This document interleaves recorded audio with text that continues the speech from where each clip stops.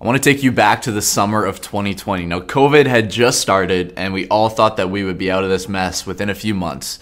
Stores were shut down, workplaces went online, and grocery store lines wrapped around the sides of buildings. And of course, gyms had shut down. Now, I didn't realize how much I relied on the gym for my physical health until I couldn't go anymore. Now, I'll spare you the details, but let's just say being stuck at home where no one could see me was probably for the best. I remember thinking, God forbid this pandemic go on for another 2 months. I can't keep going on like this. I need to get in shape. So I scoured every store to buy some weights so I could work out at home. I couldn't find anything. I scoured Facebook Marketplace and Craigslist, and everything had been marked up over 50%, and I was getting desperate. All of a sudden, a glimmer of hope came. I came across an ad that seemed to be a salvation for me. $100 for a set of 10 dumbbells, ranging from 10 pounds to 50 pounds, and it came with a storage rack. Best part, it had free shipping. Now, some of you who know how much weights cost are thinking, Nathan, you are so stupid, and you'd be right. But hey, it had free shipping, and I was desperate. So I quickly put in my credit card information, and I waited for a confirmation email. Nothing. I thought that was weird, but I decided to wait a little longer because the website said they ship within a couple days. I waited and I waited. I was so excited to get some new weights and start pumping that iron, start getting shredded. But suddenly waiting for when it was going to arrive turned into waiting for if it was going to arrive. Now, if you're wondering, no, I never did receive my dumbbells, but you never know. Maybe one day it will show up on my doorstep. I am still waiting expectantly. But let's be real, waiting is never fun. And unlucky for us, life is full of waiting. We wait for our Amazon package to arrive. We wait at the line at McDonald's. We wait to see the new season of Love is Blind come to Netflix. We wait at the doctor's office, the dentist's office, the therapist's office, the chiropractor. We wait for our Bitcoin investment to rise. We wait for our spouse to get ready so we can leave. We wait in traffic. We wait for the workday to end. We wait for the Wi-Fi to stop bugging out. We wait for our Timber coffee to cool down. Waiting is not fun, and unfortunately, life is full of it, which is why our society has done everything in its ability to cut down on the amount of time that we have to spend waiting. Now, I know some of you think I'm so young, but believe it or not, I do remember using a VHS player. I remember having to sit there and wait as the VHS rewinded every time you wanted to play it. I also remember how you had to wait for your show to come on TV instead of binging a whole season on Disney+. I remember having to wait through commercials. I remember having to bid on an item on eBay and having to wait to see if you got it. And then I remember having to wait for that package to arrive, sometimes taking up to 2 months. I even remember having to wait for dial-up internet to connect. Well, now we have high-speed internet, Amazon same-day delivery, Netflix, Disney+, Prime Video, Uber Eats, e-transfers, and the list goes on. And every day, we're finding newer and newer ways to not have to wait. Efficiency and productivity is the name of the game, and I think this is why I can speak for most of us when I say in the moments where I do have to wait, it drives me crazy. One of the biggest pet peeves I have is walking behind slow people because I have to wait for you to move out of the way. I can't even wait for my pizza pop to cool down. Patience is not something that our culture has a lot of. And maybe you're here today and you're in a season of waiting. You're not waiting for your junior chicken at McDonald's. You're waiting for something bigger. Maybe you're waiting for a husband or a wife. Maybe you're waiting for a career or a job. Maybe you're waiting for God to give you kids. Maybe you're waiting to hear back from that college, or maybe you're waiting to finish college. Maybe you're waiting for a healing. Maybe you're waiting for your finances to turn around. You're waiting for a child to return to the Lord. Or maybe you're just waiting for this pandemic to end. And for many of us, we're just waiting for a break. Whatever it is, if you're here today and you're waiting, today's message is for you. Believe it or not, waiting is actually an invitation from God. We're in a series here at Broadway Church called Invitations from God, and we're looking at all the things that God invites us into. And today we're going to be looking at God's invitation to wait. Now, I know that might sound like more of a punishment than an invitation, but trust me, it's not a punishment. Waiting can actually be a blessing. And if you'll stick with me to the end, I'll show you how and why. Now, we're all invited to wait, but today I want to look at a couple in the Bible who waited longer than most of us ever will have to for God's promises in their life. This couple's name is Abraham and Sarah. So let's take a trip back to the 1900s BCE. Yep, BC. This is 2,000 years before Jesus lived, long before Amazon Prime or Uber Eats or even the Canada Post. God chose Abraham to be the father of a nation whose descendants will become what we know now as the Israelites. And through his line, a blessing would come for the whole world. Let's read what it says in Genesis. The Lord had said to Abram, whose name was later changed to Abraham, "Go from your country, your people, and your father's household to the land I will show you. I'll make you into a great nation, and I will bless you. I'll make your name great, and you will be a blessing. I'll bless those who bless you, and whoever curses you, I will curse. And all the peoples on the earth will be blessed through you." Now we now know that this blessing that was coming was Jesus, who was a direct descendant of Abraham, and it was through his death and resurrection that we have the forgiveness for our sins. Which, if you've never made a decision before to accept that gift of forgiveness, I'm going to give you an opportunity to do that before our time is up. So imagine you're Abraham. That sounds like a pretty sweet deal, right? The only problem was that Sarah, who was Abraham's wife, was barren. She couldn't have any children. And Abraham was getting old. Both of their time to have kids was running out, and yet God promised it. I mean, if anyone could do the impossible, it's God, right? It was now just a matter of waiting for it. It was all in God's hands. There was nothing that Abraham or Sarah could do to hurry it along, force it to happen, or speed it up. They were totally and completely dependent upon God and his timing. And I don't know about you, but that's not a fun place to be. Do you feel like Abraham and Sarah right now? Do you feel like you're sitting there twiddling your thumbs, waiting for God to move, waiting for God to act, waiting for God to come through? Why is it so hard for us to wait?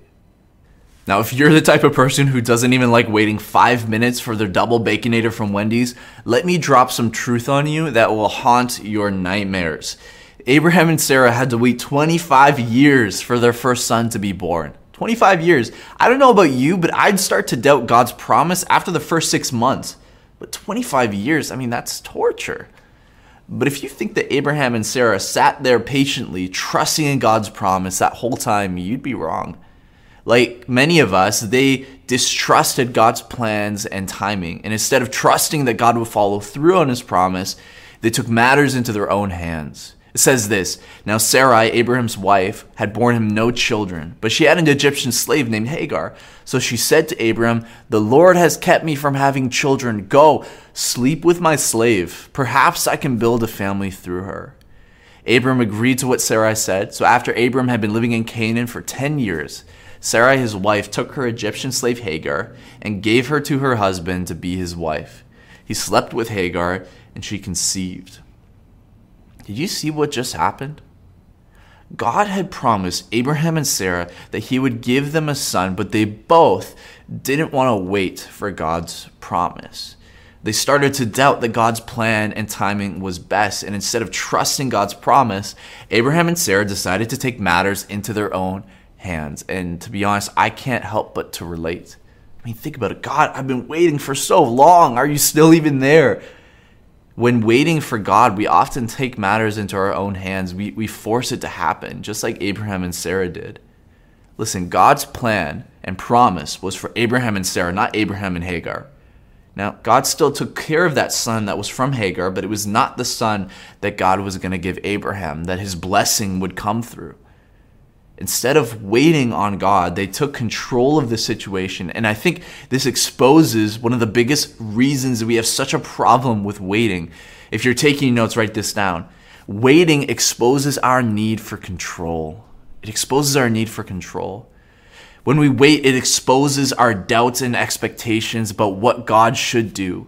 And Abraham and Sarah went from waiting for when God would come through on his promise to waiting for if God would come through on his promise. And it exposed that they didn't fully trust God with their future. You see, waiting requires a relinquishment of control. It requires us saying, I don't know when this is going to happen. I don't even know if this is going to happen. But I'm going to lay down my expectations and trust in God's plan for me. Abraham and Sarah expected that God would give them a son in their timing rather than in his. And when God didn't fold to their wants, their insecurities and their need for control bubbled up to the surface, and it exposed that they didn't really want God's plan. They wanted their plan. Now, like I said, I can't help but to relate. I mean, we all have expectations about what God will do and how our life will go. We have expectations about where we'll work. We have expectations about who we'll marry. We have expectations about where we'll live. We have expectations about how our family will act. But trusting in God and waiting means laying aside our expectations in favor of God's timing. Are you expecting God to come through in a specific way? Are you expecting your life to look a certain way? The Bible says in Proverbs, many are the plans in the mind of a man, but it's the purpose of the Lord that will stand. Any marriage counselor can tell you that one of the biggest contributors to conflict in a relationship is unmet expectations. We expect that the other person is going to act a certain way, and when they don't, it leads to disappointment and resentment. And we can act the same way with God. When God doesn't come through in the way we want or at the time we expect, we start panicking. We go into an internal state of emergency. We worry. We can't sleep. We get angry. We cry. We plead, binge, obsess, anything to numb the pain and frustration of waiting. Now, if you can relate to that, welcome to the human race. I think I just described all of us. And this begs the question, why should I wait? Why bother? Why put up with the pain of waiting? Well, there's 3 reasons why I think we should wait on God. If you're taking notes, write this down. Number 1, we should wait because God waits. We should wait because God waits. God has waited longer than any of us. The one person who shouldn't have to wait chooses to. The Bible is full of examples of God waiting on us. God waited for the Israelites to turn back to him time and time again. God waited for the perfect time to send his son to die for our sins. And God waits for us to turn to him and accept his forgiveness. It says this in the Bible, the Lord is not slow in keeping his promise, as some understand slowness. Instead, he is patient with you, not wanting anyone to perish, but everyone to come to repentance. If God can wait on us, we surely can wait on God. Now, the second reason we should wait is this, if you're taking notes. Number 2, we should wait because God calls us to. The Bible says, wait for the Lord, be strong and take heart and wait for the Lord. It also says that the Lord is good to those who wait for him, to the soul who seeks him. God's word calls us to wait and trust in God. The Psalms are full of verses declaring that I will wait on you, Lord. The Bible is full of examples of people waiting and trusting in God. Patience is one of the fruits of the Spirit. To trust and follow God is to wait on God. Have you had to wait on God? Have you had to trust his heart when you can't see his hand? It can be maddening. It can feel unending. And we can become resentful when we start to think about the fact that we don't even need to wait. I mean, think about it. God didn't have to make Abraham and Sarah wait. He's God. It's not like he needed his powers to recharge. What was the point of that? Why did he make them wait? Why does God make us wait? Why can't he be instantaneous? I mean, think about it. Was all that time wasted? Was God just doing nothing during those 25 years? Was God messing with Abraham? Well, this actually brings us to our third reason we should wait. If you're taking notes, number 3 is this. Waiting is an opportunity to grow in our trust for God. It's an opportunity to grow in our trust for God. When I was in the 6th grade, my parents went through a divorce. And that was extremely hard for me. And I was confused and I was hurt and I was angry. And I was waiting for God to do something about it.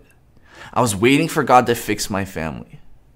And I waited and I waited and I waited. And I kept thinking, God, what are you doing? Why aren't you moving? Why aren't you fixing things? I had these expectations about what God was going to do. And when he didn't do that, I got upset.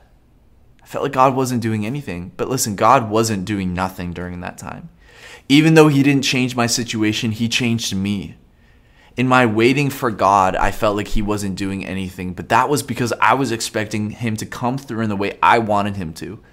So in that time, I learned what it meant to trust God. And so did Abraham and Sarah. God wasn't doing nothing during those 25 years of waiting. God was teaching Abraham and Sarah what it meant to trust in him even when they couldn't see him working. Abraham is known for his faith. And I have to imagine that the way he grew in his faith is by waiting on God, choosing to trust when he couldn't see the results. The Bible says in Hebrews 11, Faith is the assurance of things hoped for, the conviction of things not seen. To have faith, to trust, means to wait and put our hope in God even when we can't see what he's doing. So view your season of waiting as an opportunity to grow in your trust for God. Your waiting is not wasted. Lean in to God and see the ways that he wants to grow you in your waiting. Okay, so how should we wait? I mean, practically speaking, what does it mean to wait on God? And what should my attitude be when waiting? Well, as you leave today, I want you to apply this key principle to your life when it comes to waiting. And in fact, it's actually going to serve as our big idea for today. If you're taking notes, write this down. The secret to waiting is this: wait expectantly, but without expectations. Wait expectantly, but without expectations. Okay, Nathan, you just said the same thing twice. Aren't those the same thing? No, actually, they're not. See, to be expectant means that you know God will move. You trust him. To have expectations means that you want God to move in a specific way on a specific day. We're called to wait expectantly, to know that God will come through, to know that God will move, to trust that God knows what's best for us, to trust that God has a good plan for us. We are not called to wait with expectations that God will come through in our terms and in our timeline. And this takes a relinquishment of control of how we expect God should operate. It means saying, I don't know when it's going to happen. I don't even know if it's going to happen. But I'm going to lay aside my plans and open myself up to God's better plan. James, the brother of Jesus, teaches on this. He says this: "Come now, you who say, today or tomorrow we'll go to such and such a town and spend a year there and trade and make profit. Yet you don't even know what tomorrow will bring. What's your life? For you're a mist that appears for a short time and then it vanishes. Instead, you ought to say, if it's the Lord's will, we will live and do this or that." Do you pray like that? Do you say, God, do this, or God, do that? Or do you say, God, I'm bringing this before you. Let your will be done. We don't know what our life entails. And by placing expectations on God, we're actually declaring that God exists to serve me. He should do what I want, when I want. Instead, we're to have the attitude of, if it's your will, God, I'm expectant, but I'm laying aside my expectations. I'm open to whatever you want. And here's another key for waiting practically. Waiting expectantly does not mean doing nothing. It simply means being open to God's direction and timing. Trusting in God is not an excuse to be lazy. It's not an excuse to be passive or never take action. It just means laying aside our expectations of what God should do or how our lives should go. That when God leads us another way or enters us into a season of waiting, that we don't push against him, that we don't force our agenda. If you expect God to do the things that you want him to, you will be disappointed. In fact, this is the whole reason Jesus was crucified. The Jewish people were waiting for a Messiah to come, but they were waiting with expectations. When Jesus didn't meet their expectations of what a Messiah would do, they crucified him. They were waiting, but they had expectations. And we see this with Jesus' second coming as well. God calls us to wait expectant for Jesus to return, to keep our eyes open, to be alert, to be expectant. But even Jesus said, no one will know the day or hour. Jesus didn't even know. It's this idea of being expectant, but not having expectations. So be open to what God will do, whether it fits your preconceived idea of what he should do.